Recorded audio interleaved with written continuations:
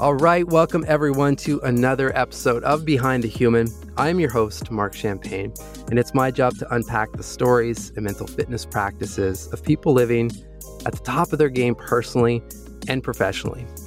As a sports and performance psychologist, Dr. Michael Gervais is one of the world's leading experts on the relationship between the mind and elite performance. Can't wait to jam with you, brother. Welcome to the show. Happy to be here. Thank you for including me in your community.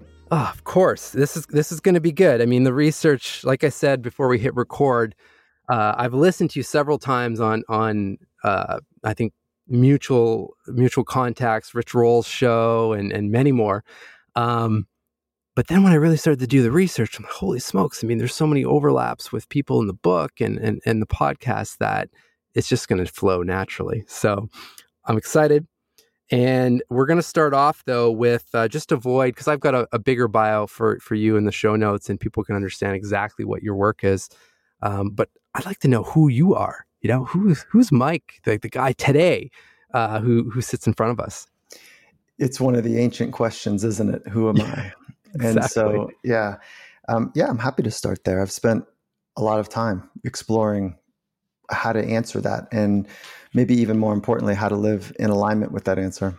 And so I will tell you who I am through an arc rather than just give you the words that matter most to me. And I'm happy to do that as well. But, you know, the arc is I grew up in a small farm, and it was remote. There was dirt roads. It was not a luxury high-end farm. Like, this was just a real farm. Yeah, it was an escape for my parents to get out of the city and kind of do the hippie thing. And they pretty much dropped out. They created by accident, a laissez-faire parenting approach, which was, hey, let Mother Nature teach you, and we'll give you some guideposts, but we're really just gonna, sort it out. You need to figure it out. Okay. And so that served me in some respects great, and wonderful. And in other respects, there's been some challenges to that.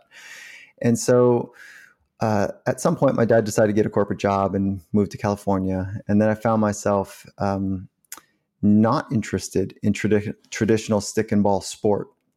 And it was the traditional stick and ball sport, which was a bunch of man-made rules, if you will, and then adults screaming at kids. And I thought, well, this doesn't seem right. This is not how it worked, in the wild. And when I say the wild, the farm had right behind our house had like 23 acres. And if it was dark out and you didn't know how to get home, and this is like at age 9, if you didn't know how to get home, like, it was really scary. So you learned to figure out some signals early because it was dangerous and it was scary. And so then I moved into away from traditional stick and ball. This is like in the 12, 13 year olds, kind of punk kid, if you will. Yeah. And I found myself in action sports. Okay. So it's motocross, BMX, surfing, skateboarding. And it was all environments where Mother Nature, for the most part, was the teacher. Because if you hesitated or if you didn't estimate correctly your skill versus the risk, that you'd leave some blood on the asphalt, you'd be held underwater like you were drowning, like there was real consequences. So what ended up taking place for me in that environment is that I couldn't translate that core part of the relationship between Mother Nature teaching and then translate that over into performance environments where there was, again, back to the human-made rules and judges and critiques. And so it set me down this path because I knew I could do the thing, but then as soon as there was judges and people on the beach, this was surfing was where this came alive for me. I was a shelved version of myself. Okay. And as a 15-year-old kid, I knew my skill didn't change from yesterday, and I could do the thing yesterday. But what was going on? Well, it was my mind. And looking back, it's quite easy to see that, but it led me down this path to understand, how do you optimize your mind? And so I actually went counter to the culture that I appreciated, which was learning Mother Nature, swift consequences, harsh rules, to formal education, which was like, it was like the place that I needed to get my arms around how the mind works.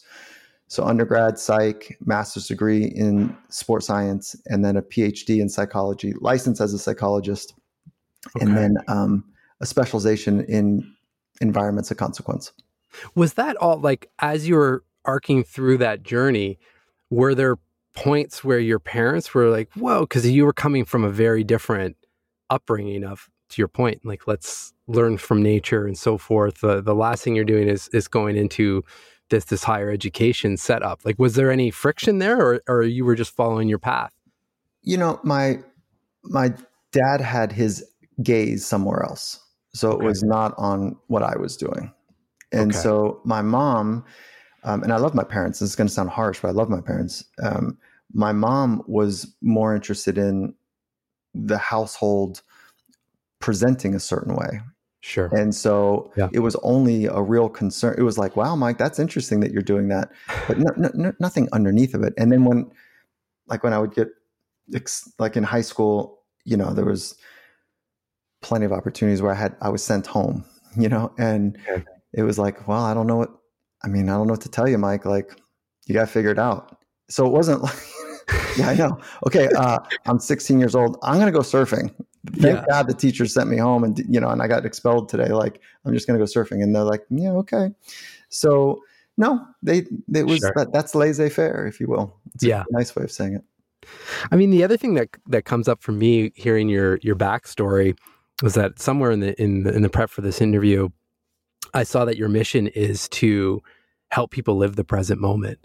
And I wonder, I mean, if I think of waves crashing over my head and, you know, being dragged down to the bottom of the ocean floor, or to your point, you know, on 23 acres of dark farmland, I mean, you're in the height of the present moment.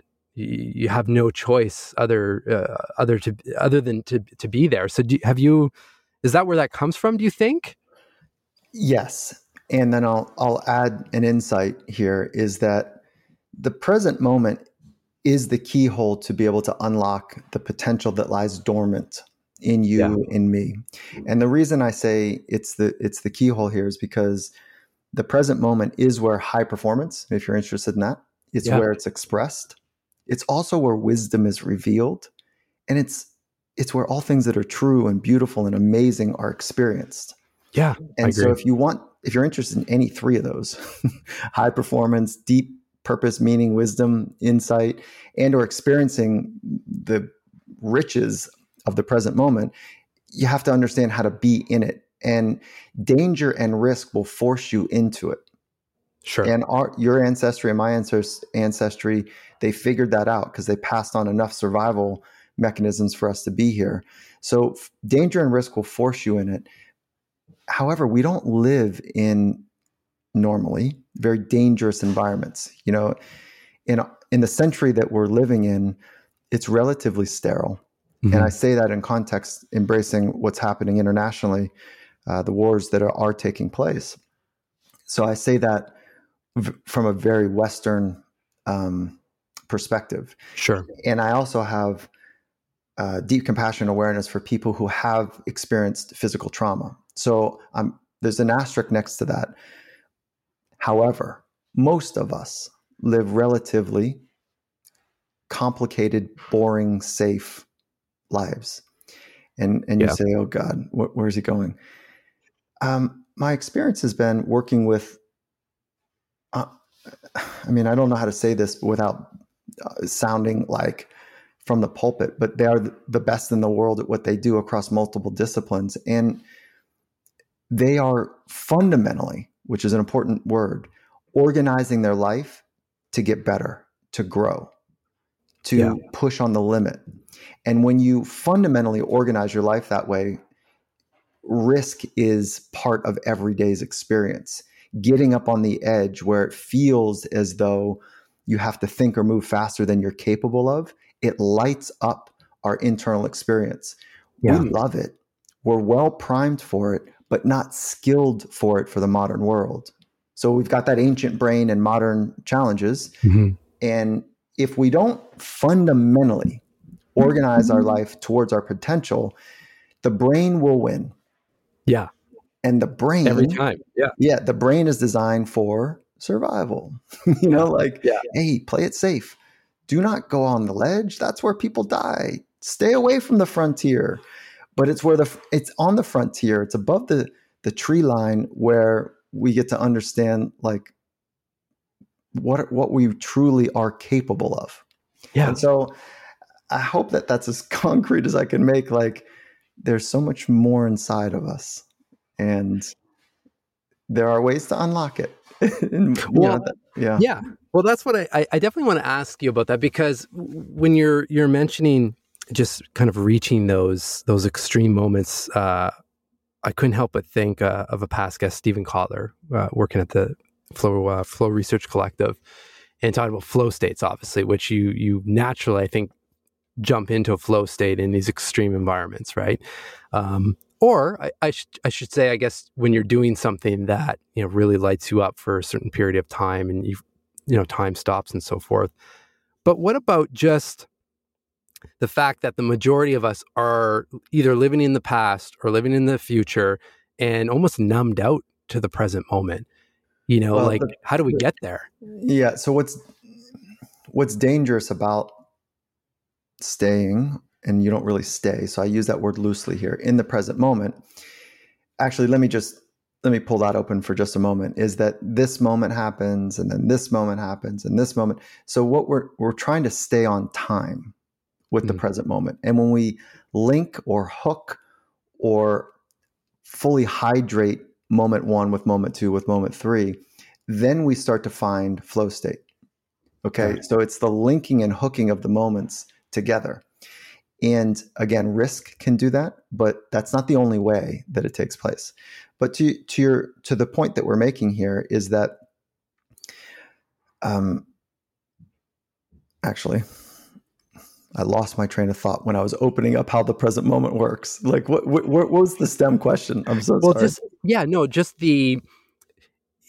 What are the other ways to get into to be more conscious of the present moment and pause? I guess so. Because so many people are numbed out, and we're on autopilot, right? We're on autopilot. Okay. The present moment and having the courage to be vulnerable to the unfolding, unpredictable next moment. So there's incredible trust and courage and vulnerability that's interlinked to be able to, eyes wide open, explore what is going to present in the next present moment. Yeah. And when we are overwhelmed, anxious, tired, fatigued, irritated, who's got the resources to do that? Like, screw it. Like, I need to solve what's coming next, so I'm going to try to get ahead of it. And there's a purpose to use your mind to think forward, and that's where we do planning and thinking deeply about our future and whatever. Like, there's a purpose for it. However, when we are feeling overwhelmed, we cannot tolerate the anxiousness that comes with trusting how the next moment will unfold. So that's why we need training to be able to do that. And we don't need high risk only environments to do it. High risk is almost like a forcing function for it, because if you don't get it right, you get injured or you die, or somebody else does, which is brutal in many of the environments that we work with.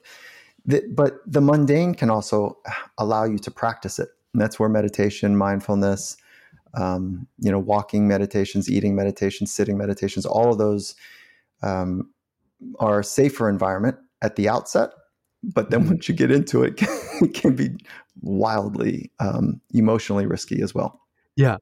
Well, but I'm glad you mentioned just, it doesn't have to be this incredibly complicated set of systems and trainings. I think of a mutual guest that we've had, Apollo Ono, and I remember him just really, causing me to kind of step back in reflection when I was waiting for this Olympic level, like, mental priming system. And he came out, he's like, I have Post-its in the areas of my house that I most frequent, reminding me of my intention that day or the goals that I'm working towards, just as these subtle reminders to continually, reprime my mind. And I feel like that, that comes up if I think of any of the elite athletes that have been on the show, like these simple little practices, but it's the consistency. Well, that's right? Why I start with the first principle of, we miss this insight what you're talking about and what I'm going to add to it, we miss it when we look at these extraordinary athletes and we watch them reach a podium or whatever the celebration moment is. And we think that they're freaks, they're different, they're genetically whatever. Yes, and the big takeaway is that they have fundamentally organized their life to get better. And so when that, there's no shortcuts and hacks, there's no tricks, tips, secrets, So what Apollo shared with you is the outspring of like when there's a fundamental commitment. Let's say you make a fundamental commitment to your romantic partner, your spouse. Yeah. And it's that important and that big, and you've made it public in front of your community, the vows, if you will. You don't need to write a post-it to say that I'm going to honor my vow today. You've made a fundamental commitment and you orientate your life towards that. And so if there's an aspect of it that you want to get better at, so I'm going to support Apollo here, his insight, when there's an aspect that you really want to upskill and up level, if you've made that fundamental commitment, then it's a natural extension to say, oh, I want to get great at this part of it. So I'm going to put, what can I do? I don't know. Let me put a Post-it on my refrigerator. Yeah. It sounds so simple, but if you miss that first part, it's just a Post-it and it doesn't have the weight required to hold up under stress. And so that's why affirmations are weak. I'm sorry if you like affirmations, like, they don't have the weight to them. So first principles is where there's deep weight, and that's what we want to be able to anchor to first. Well, and there's this aspect I wanted to ask you about this, because I see this all the time with whether we're working with organizations or even individually with people, where for me, it's all about questions and some of the mental fitness routines and whatnot that can help people slow down and ask these questions, or surface them, I should say. But most of the time, I'm being asked, well, what are the questions to just expand my thinking or to ideate to the next level? And sure, here's a whole list of questions. But before spending some time trying to clear out some mental pollution and getting clear, you're getting half of the potential of those prompts. And it's something I've seen over and over come up with your work of just this idea of clarity and some prompts and principles, and I guess first principles essentially. So I'm just curious, like how, when you start working with whether it's an NFL team or Microsoft or whoever, like where do you start with these individuals and teams? Well, you meet them where they are. You know, in sport, you meet somebody where they sweat, and you understand what it's like to be them. And then you work to understand, and this is not necessarily easily scalable, right? There's some tech that can hopefully come online to help us with this, but you meet them where they sweat, you meet them where they are emotionally and mentally, and you work to understand what their assets are, how they solve problems, how they think about the world, how they think about themselves, the clarity there or lack of. And then you work to understand what are they trying to solve. And then, so you understand that. And then the next thing is you work to get uncommonly clear about two things, and we call this a vision, but that word doesn't quite capture it. But like, really, what is the image of who you are wanting to become more consistently? And what is it that you want to be doing? And so if you can put those two together, cast it 3 years, 5 years, 7 years down the road, whatever it might be, and then uncommonly so be clear about what that is, so much so that when you share it with when they're sharing it with me, or I'm trying to understand it with them, that we understand the fabric and the fibers inside of the fabric. And then we can both nod our heads to it and go, okay, is this it? No, oh, that's not it. Is it like this? Yes. And you get to that point, and then you play it back, and there's a consistency in the shared image. Then you can start building a plan, back from that. And so, and then I'll just add this last thing is whether it's working with one athlete, one executive, or an entire organization, is that you go, okay, I get it. And I'm going to help you be accountable to what the work we just did, and not accountable like watching you, but the spirit of like, oh, this is exciting to go on that adventure with you. And like, okay, I'm going to partner up with you. And that's the essence of it. Sounds amazing.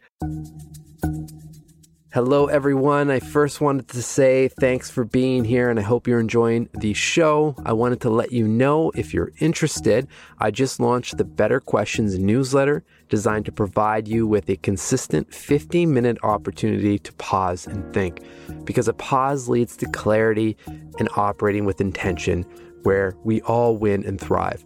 The newsletter is short, simple, and practical, providing you with 3 quality reflective prompts and mental fitness twice a month. But as always, I'll adjust the frequency based on your feedback. Never forget, at any point, you are always one question away from a completely different life or outcome.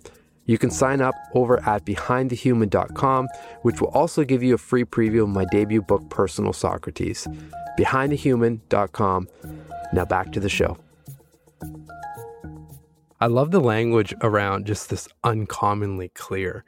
Mm-hmm. You know, I'm curious for people listening at home, if they wanted to take a pause and do a little bit of journaling to try to get to that, at least a starting point on their own.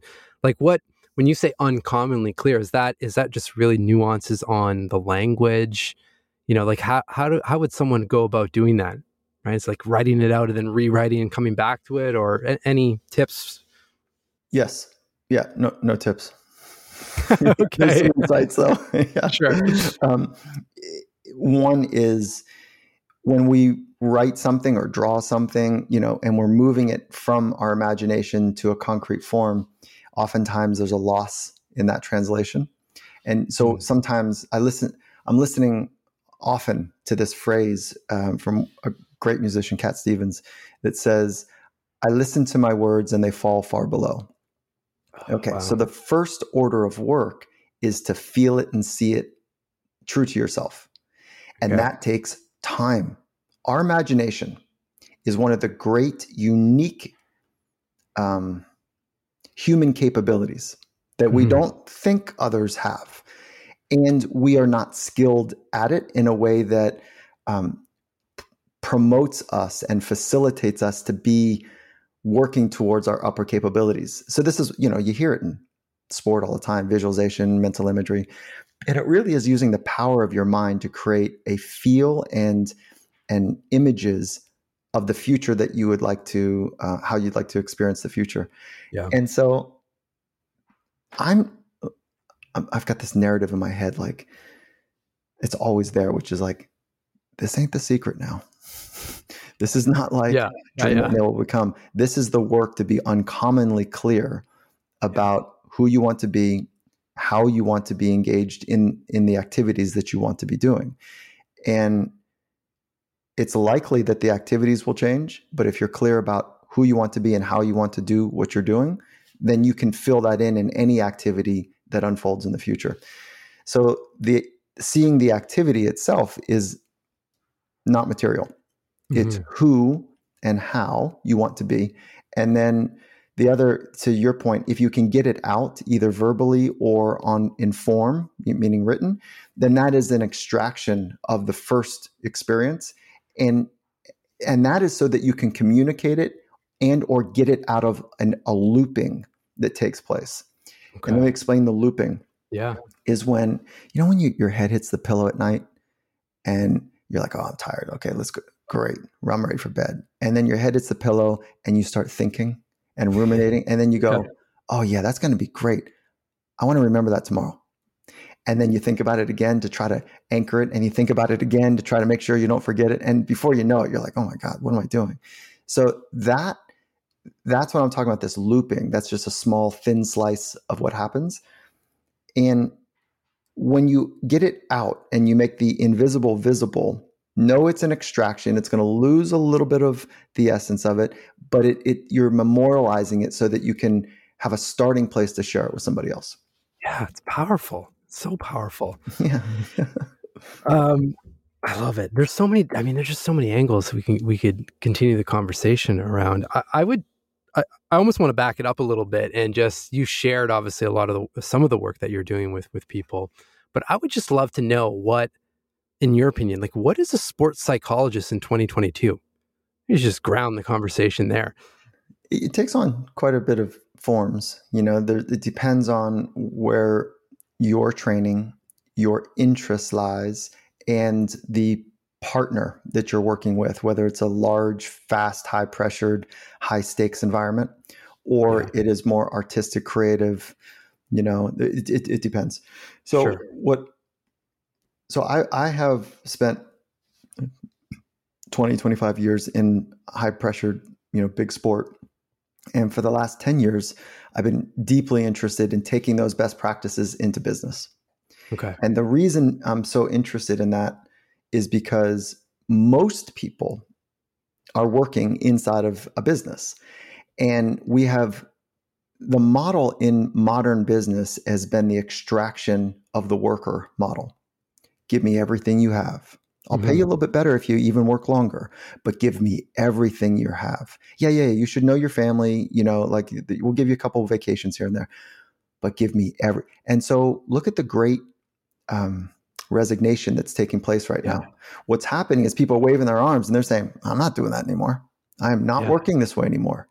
So modern work and modern leaders that are going to lead and unlock for human potential are going to understand how to unlock within the settings of the work environment, the psychology that allows people to see their whole selves in meaningful work, to understand the psychology of agility and not just say, like, what we used to say 20 some years ago to kids. I was one of those kids. Okay, be confident. I was like, well, okay, yeah, good. How? They just go out there, be confident. You can do it. But that's not what I'm thinking. Like, hey, go focus. Yeah. On what? Well, focus on the ball, but not always on the ball. Sometimes you got to know where the goal is, and sometimes you got to know where the other. Focus on what? Like how? Just focus. So listen. Confidence is a trainable skill. Being calm is a trainable skill. Anything you train, you can get better at. Deep focus is a trainable skill. Dynamic focus is a trainable skill. Self-trust is a trainable skill. Optimism is a trainable skill. Like I can go on and on and on. That's what we do with athletes. That's what we're also now doing with executive leaders to help them understand how to unlock their potential and then do it at scale with their team of 12 that they're leading, or the team of, at Microsoft, it's essentially 180,000 people that we're working with. So for organizations that are on the cusp, let's just say that I'll make some assumptions here, but just to paint a picture, but that are coming out of okay, we're gonna help our team with their well-being and so forth. And 5 years ago, let's say 5-10 years ago, this would have been like, oh, you're going to have slides saying we're going to increase productivity and lower turnover. Like those are kind of some of the buzzwords. I feel like we're starting to move away from that a little bit, which is good. But for teams that are not all the way there, like what's your angle, your narrative to come in to I guess almost sell the reason why we should be focusing on this work more holistically. Yeah, I think you know the answer. But let's wrestle with it. The Great Resignation is the reason that it's forcing companies, because when you ask the people that are leaving, that they're saying, do you have a job that you're going to? Like, no. I'm just this whack. Like, I don't know who you think, like, I don't have to do this anymore. And like, this is awful. And so working environments, I don't want to use the word even workforce because it sounds so inhuman. Yeah. But the ecosystem, the complicated ecosystem to do something meaningful in the world is multidimensional, and humans are multidimensional, and they're a significant part of whatever shared mission that the company is setting forth on. And so if your people are tired, you're going to struggle. The company will struggle. If they're fatigued, if they're anxious, if they're irritable, if they don't like being great teammates, the mission, will not be realized. And so the easiest narrative is there's only three things that we can train as humans. We can train our craft, the technical skills to be great at something. We can train our body, which is the carriage that's required, to operate well. And then we can train our mind. Yeah. And the best in the world are not leaving one of those up to chance. So let's learn from how the best do it, fold those simple practices in to environments that want to be great, ecosystems and businesses that want to be great. And I just want to raise an antenna for well-being. Sure. And so there was the extraction model, and then people are like, oh, well, we need well-being. And there's this over-rotation that's happening right now to well-being. Oh, yeah, it's important, but you know what? We need results too. So it's this unique intersection between well-being and high-performance psychology. So the psychology between those two, that overlap of the Venn diagram, are the ones to double down on and get right first. And then we can start to decide, which way do we invest in? More on the high-performance psychology, or a little bit further, the other direction on well-being, depending on what the unique needs are. But that intersection, that's the fun intersection to work on, because you cannot go far, you cannot go high without a strong, sturdy base. And that is the unique intersection of high performance and wellness psychology, or well-being psychology. Well, and I think I know I'm biased, and you're probably a bit biased on this one as well, but when you think of the three things you can train, craft, body, and mind, I mean, everything kind of starts and stops with the mind. I mean, if you're going to putting together a system or something that you want to work on for your body, I mean, it's usually your mind telling you, to do it in the first place. And same thing with working on your craft. So again, I know I'm biased because this is where I'm working as well, but if you're really going to prioritize something to at least start, I want my mind functioning as best as possible. We're afraid of what we can't see oftentimes. And Fair. So we can't see our mind. And so it's not clear how it is that, we start, because it's all invisible. It's one of the, I think, more complicated sciences. It's a beautiful science. It sits right at the foundation of being human, and we need each other, because you know what? The planet needs us. Let's just stop there. We need each other. Yeah. Well, I want to talk about your mind, Mike, because I mean, you're out there, you've helped so many people across this lovely world. You've spent a lot of time, many years, multiple decades, working with incredible humans, but you can only help them as much as, you're performing yourself. And your mind, it kind of goes back to that airline example, right? Put on your oxygen mask first before helping others. So I'd first love to just, I guess, level set or ground ourselves in what you think being mentally fit is for you personally. I love it. Yeah, I don't talk about this part of it very much, but for me, it is being agile and strong all in the same ecosystem. So strong meaning that I have the agility, not flexibility, but the agility to be able to pivot, adjust, and move forward, to take a step forward. That's what agility is from a physical standpoint. Flexibility means I can get to the range of motion, but agility is I can get to the appropriate range and still keep moving towards the desired target. So I need to be psychological agile, and to do that, there is a strength required. Yeah. There is a mobility, psychological mobility at play. And so how do you develop that? It's built on awareness and then mental skills. Yeah. And so there's two parts of it, right? Which is there's the self-discovery part of who am I? Yeah. And then having clarity of those first principles and worldview that make up who you are. And then having the psychological skills underneath of it to be able to be about it when it's hard. It's easy to be a curious, open learner, kind person over a glass of wine or a cup of tea with friends. That is easy. But what about when you're a little tired? What about when there's a looming pressure or deadline or something, or somebody rolls their eyes at you? Like who are you in those moments? And if you don't have the psychological skills, nor the depth of awareness, nor the depth of self-discovery, nor the awareness of what's happening to you and who you want to be, it becomes very difficult to know how to be agile. And so it's a long way of saying, for me, fitness is better summed up from my lenses around a sense of agility that has a sturdy foundation to work from. Love it.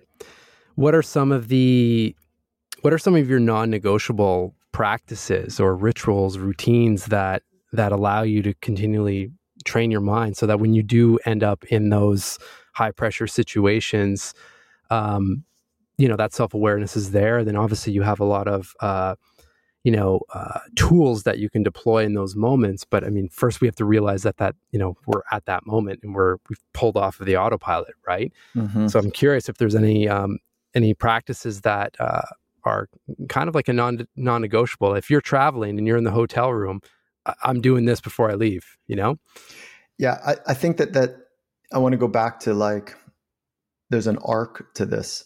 Sure. And if we work from first principles and then we move forward, then I'll know like, if I haven't written down my first principles and I can't explain them to other people before I leave any hotel room, that's the that's the clarity piece for sure. Yeah. So, and that takes time. That just takes a lot of time. So for me, I'll share a couple practices that are meaningful for me now, which might be totally immaterial for you based on where you are. And you might be orthogonally different or whatever, but these are the ones that are interesting to me right now. Yeah. Is that I have a morning routine that helps me, and it's really short. It's like 90 seconds. I'll explain in detail. There is a breathing practice that I've found to be important, but it's not probably it's not the zeitgeist stuff that is taking place that you might be familiar with. Meditation is materially important. And then having conversations that are honest and with people. And with people that are truth tellers. And like, I'm not who I am without my wife. Sure. And so having people in my life daily that I connect with that speak the truth, and they say, you're full of shit. They say, yeah, that sounds interesting. Or they say, yeah, like, hold on, you're missing something here. And oftentimes it is in this order. This is the foundation for relationships I have: support, then challenge. Mm-hmm. So support to know and to have each other's back, and then challenge each other to be their very best. Yeah. So there's those earlier practices that I mentioned. The practice I just mentioned earlier, the morning mindset, it's almost like just a refinement experience for me. There's 4 parts to it. It's one or a few breaths where I just am setting my brain to say, I'm in control. Like, you don't need to run the danger gauntlet right now. Like a couple long exhales send a signal to the brain, like, hey, we're okay. Yeah. Before you check into the news of the world, get to the signal. Okay. So that's one. The second is a little gratitude work. Yeah. And so it's not check the box. I'm grateful for my feet. I'm grateful for my eyes. I'm grateful for my wife. It's not that. It is like, pick one and embody it, feel it completely, as deeply as you possibly can. And then there's a little bit of moment to use my imagination, call it an intention, but just seeing myself being a great teammate to others. Sure. And so, like, I want to be a great teammate for, and then seeing that. Yeah. These are your affirmations. No, I'm just kidding. Yeah, those are not affirmations, brother. Yeah, good. Yeah. And then the last one is just take a moment to be fully present. So where I put my feet, I take a beat to have my mind and my body be in the same place. And that's it.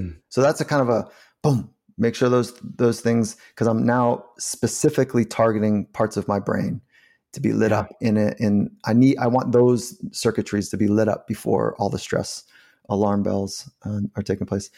And then the breath work that I talked about, it's like 10 breaths, and I've got a certain cadence I work on. Okay. It's inhale part. I'll just give you the cadence: 10, 10, 20, good. 10. Yeah. Okay. So inhale for 10, hold for 10, out for 20, hold for 10. So inhale, pause, out, pause, 10, 10, 20, 10.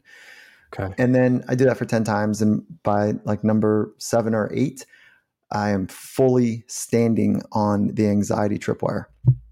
And so then I get to learn and practice being with myself under a state of anxiety. And so that's capacity building. Yeah. I'd love to talk to you a little bit more about that. I didn't expect you to say that.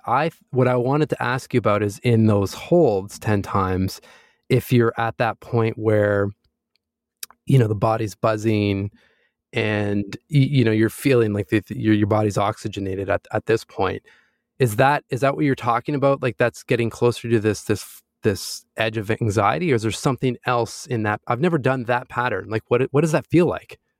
Oh, it's exactly that. Like, let's say you started with 5, 5, 10, 5, right? Okay. 5 up, 10 pause. I'm sorry. 5 up, 5 pause, 10 exhale, 5 pause. It's at the bottom of that exhale and the duration of the pause that creates, it's the oxygen and dioxide exchange at some point in a series of 10 that if you're at the right threshold, 5, 5, 10, 5 might not be enough, or it might be too much. That around breath 7 or 8, that you're like, ooh, this is what it feels like when I want to escape. Your brain is screaming, take a breath. Like you're going to run out of oxygen. This is dangerous, and all of that flight freeze system takes place.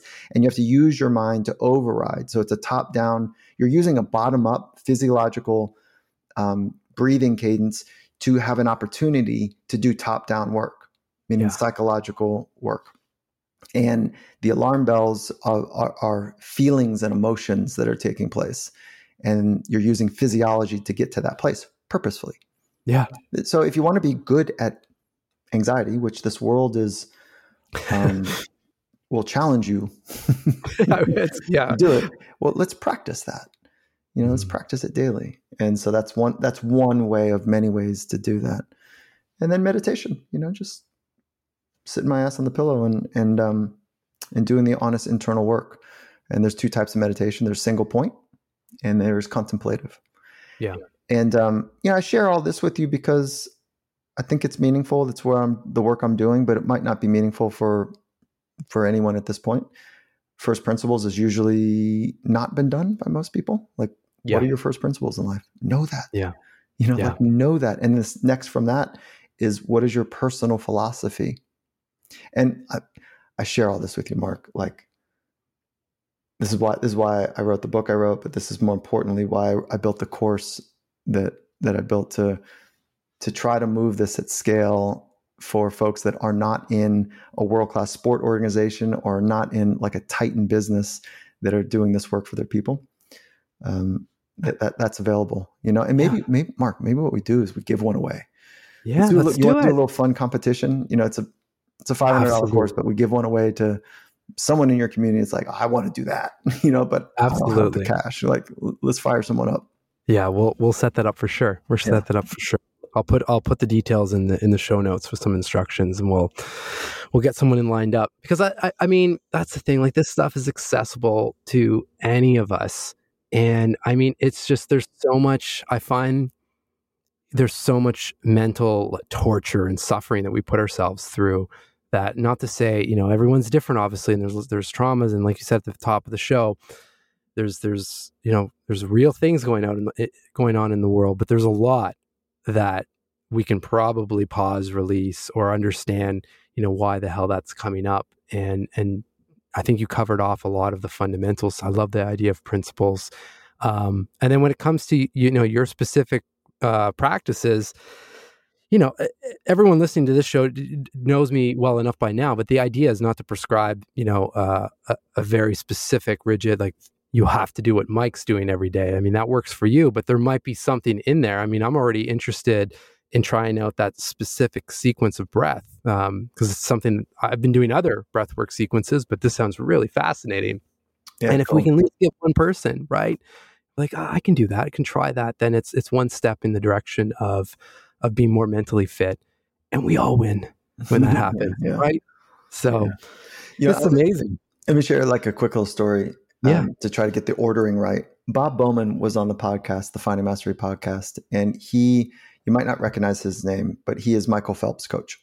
Okay. And so we're talking about first principles of Michael Phelps, and we're talking about some practices similar to what you and I are talking about.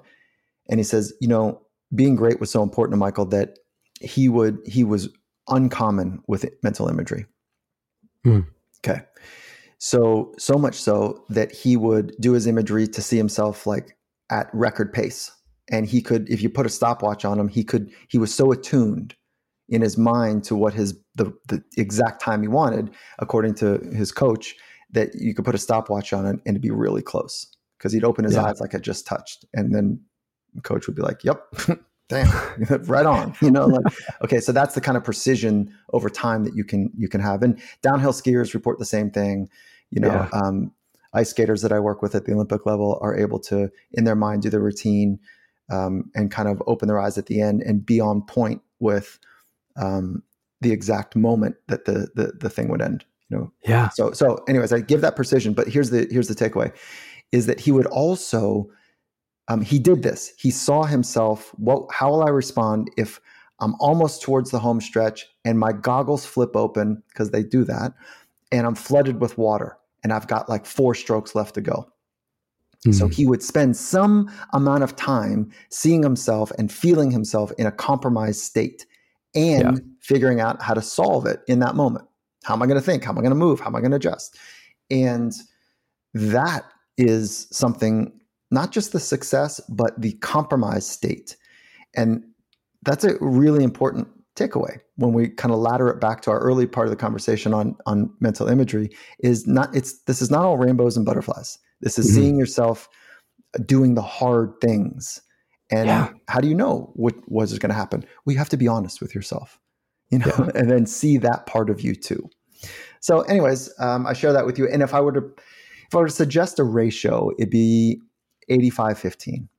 85% of the time seeing yourself, being absolutely flat out your best, dominant, whatever the word, that you use for you at your best.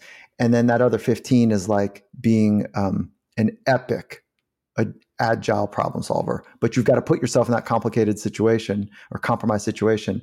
And then the naive person goes, why would I do that? Like, if I see it, it'll happen. That's not how it works.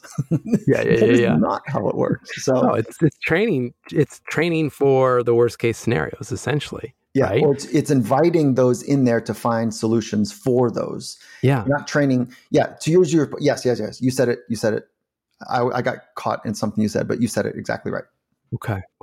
I feel like I think a lot of astronauts go through a lot of this, right? Because they can't. They've got to keep their heart rate at a certain level when they're out there and whatnot.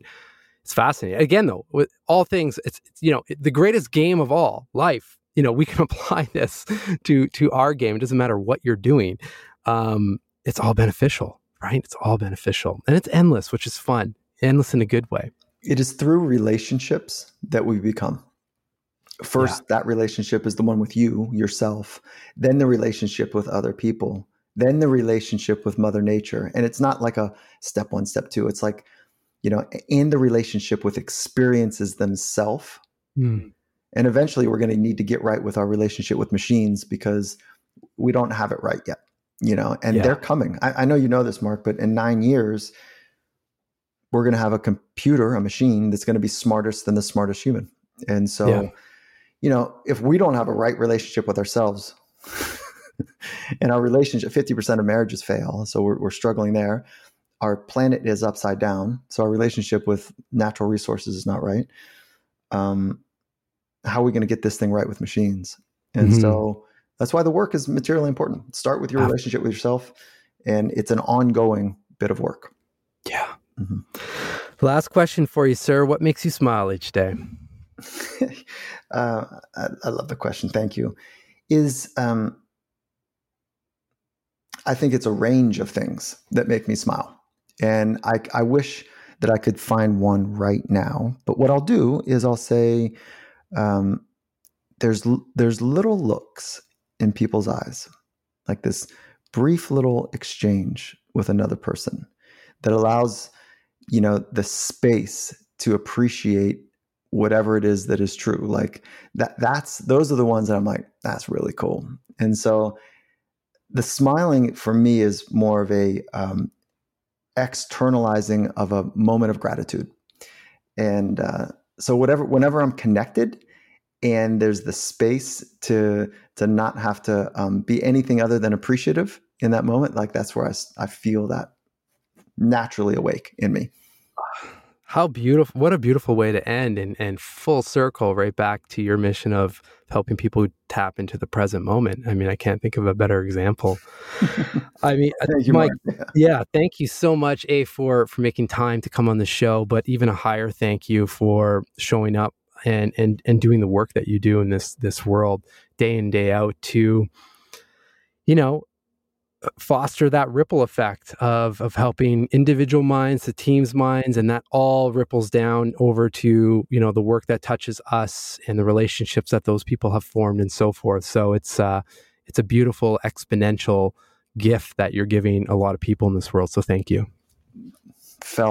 Thank you. And Mark, like, I gotta say, Socrates is like, I love what you've done, you know, with your approach there. Socrates and the Socratic method has stood up for the years, you know, through the ancient kind of wisdoms for a reason. And so I really appreciate what you've built. So thank you for that too. Yeah. Thank you.